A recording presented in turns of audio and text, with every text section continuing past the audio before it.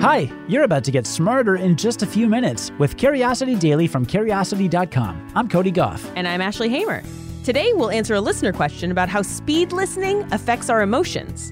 You'll also learn about the health differences between white and brown rice, and that time pi was once almost legally changed to 3.2. Let's satisfy some curiosity. We got a listener question on our new studio line. We'll remind you what our phone number is later in this episode, but for now, here's the question. Hey, Cody and Ashley, this is SP from Better Podcasting, and I was just listening to your episode as I'm driving to work here, and I have a question for you. So on a recent episode of Better Podcasting, we ran into an article on Medium that was written by Steve Russo with the title, I tried listening to podcast at 3x and broke my brain. It was a pretty well-researched article. One of the things in the article mentioned that as audio speeds up, your emotional understanding goes down. So you're not as emotional affected. And I was wondering if you guys knew of any science that would confirm that. Keep up the great work, guys. You're in luck, SP. While nobody's done an actual study on how speeding up narrative audio affects a listener's emotions, there is a good amount of research that can give us a peek into what might be happening there. So a person's speech rate is one aspect of something called emotional prosody. That's all the nonverbal stuff that helps speech convey emotion. Like if I say, I lost my keys, that sends a very different message about my emotional state than, I lost my keys. Scientists have measured how speech rate changes with emotion, and they can pretty reliably pick out which basic emotion someone's feeling based only on how fast they're talking.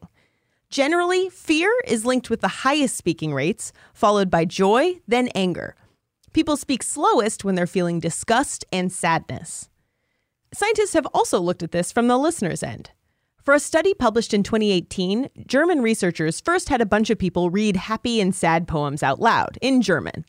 When they analyzed the audio, they found that the readers generally raised the pitch of their voices and sped up their speech when reading the happy poems, and lowered their pitch and speech rate on the sad poems. Then they had non-German speaking participants listen to these same poems, but sometimes the happy poems were read in a sad way, and vice versa. Sure enough, when the listeners couldn't understand the emotional meaning of the words, they judged the poem's emotion on the way the words were spoken. Read a sad poem in a high, fast voice, and it sounds less sad, at least if you can't understand it. You can see how this might extend to podcasts. If you're listening to a dramatic, heart-wrenching story at 2 times the speed, you might just interpret it as less depressing than if you listened to it at its original speed. It's not that your emotional understanding is reduced, it's that you're sensing a completely different set of emotions than were intended. What do you think of this, Cody? Because you're a longtime radio guy and podcaster. Yeah, it's interesting. I think definitely more research is required because the other thing is we don't just speak in small clips in a vacuum, right? If I listen to a 3-hour podcast at a certain speed, I'm going to pick up on variations in that person's speed and register in the context of it being sped up. Do you know what I mean? So if everything's twice as fast, there's still going to be the sad stuff is still going to be a little slower, and the more excited stuff is still going to be a little faster in the context of that 3-hour chunk where everything is a different register. So it's hard, I think, to isolate. Well, yeah, because because you're in the context of that recording, you're still living in the world that's going at 1 times the speed. Right. Right. And there are still things happening around you. It's not like the whole world speeds up. So you're still relatively faster than everything else. Right. So I don't know. We can't say definitively. Nobody's looked at this. Right. But the emotional prosody thing makes sense. But I'm going to come at this as a musician and say that the tempo of a song has a huge amount of influence on its emotional impact. I mean, you can tell that from any cover of a pop song when, people will take I've heard Girls Just Want to Have Fun as a slow acoustic cover. I mean, it's hilarious for one thing, but it also has a completely different emotional tone. And it's not just because it's acoustic, it's because it's slow. Slowing things down gives them more dramatic weight. And I can't imagine that effect is not there when you change the speed of a podcast. Well, I hope that answer's clear as mud, SP. If you have a question, you can leave us a voicemail at 312-596-5208. and you may hear your voice on a future episode. Thanks for your question, SP. When it comes to rice, most of us assume brown rice is healthier, even though white rice is tastier. Well, if you think that, then I've got some good news. It turns out that the health benefits of brown and white rice are pretty much dead even. So first of all rice actually starts out as brown rice. Brown rice is a whole grain made up of 3 parts: the bran, which is a fiber-rich outer layer, the endosperm, which is the carb and protein-packed middle layer, and the germ, the nutrient-filled core. I just like that name, the germ. White rice is processed to remove the bran and the germ, leaving just the white endosperm. Because brown rice contains more fiber, thanks to the bran, it can help manage your weight and blood sugar, lower cholesterol, and reduce the risk of diabetes and heart disease. The fact that brown rice still has the germ also means it has more nutrients like manganese, selenium, and magnesium, which do everything from supporting your immune system to aiding in bone and muscle development. Sounds like no contest, right? Well, not so fast. Whole grains like brown rice also contain something called phytic acid, which binds to some important minerals like calcium and iron, and keeps your body from absorbing those minerals. The milling process the white rice goes through removes a lot of its phytic acid content, so its nutrients are easier for your body to absorb. There's also the fact that a lot of white rice is enriched, meaning the nutrients lost in the milling process are just added right back in. One especially important nutrient that enriched white rice has more of is folate. Folate helps your body make DNA and produce new cells, and a 1 cup serving of white rice gives you half of your daily intake. Not too shabby. Rice also contains arsenic, which is a heavy metal that can be dangerous if too much builds up in your body. Brown rice tends to have more of it than white rice does. But don't worry too much. The FDA says that as long as you have a variety of grains in your diet, eating rice of any kind isn't a big risk. So at the end of the day, it's basically a wash. If you've got concerns about your diet, it's never a bad idea to consult a registered dietitian and not a Daily Science podcast. But otherwise, just eat whichever kind you like. I'm going to stick with my short grain brown rice. I bet you are. I love it so much. This episode is being released one day before March 14th. Here in the US, that's written down as 3/14, so it's unofficially known as Pi Day in honor of pi's first few digits, 3.14. The value of pi is, always has been, and always will be 3.141592653. You get the picture. But that didn't stop someone from trying to change that. So in honor of our favorite mathematical constant, let's talk about the time pi was once almost legally changed to 3.2. It all starts with a man named Edward Goodwin. He was either a clever prankster or an amateur mathematician who truly believed he had made a breakthrough. Either way, in 1897, he believed he had found a new and correct value of pi. Not only that, he tried to put his finding into law in Indiana.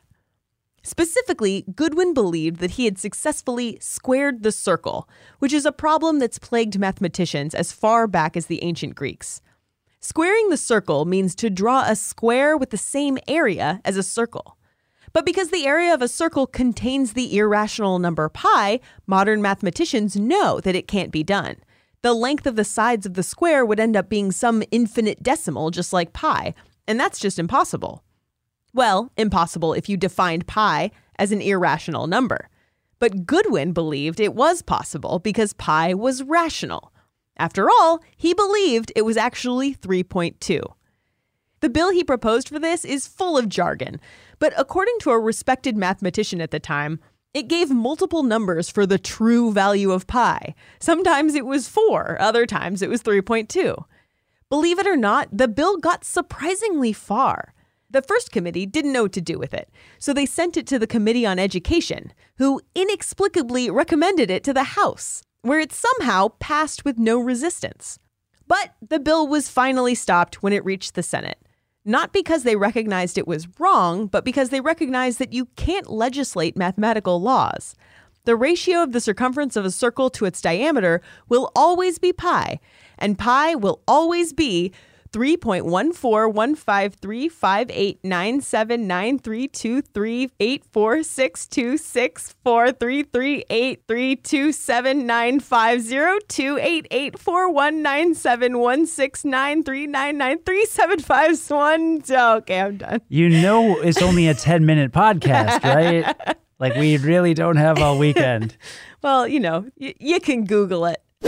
Before we recap what we learned today, here's a sneak peek at what you'll hear next week on Curiosity Daily. Next week, you'll learn about why extreme temperatures mess with your batteries, how a machine learning algorithm discovered a new antibiotic for the first time, hormonal changes experienced by dads-to-be, why laughter might really be the best medicine, and more.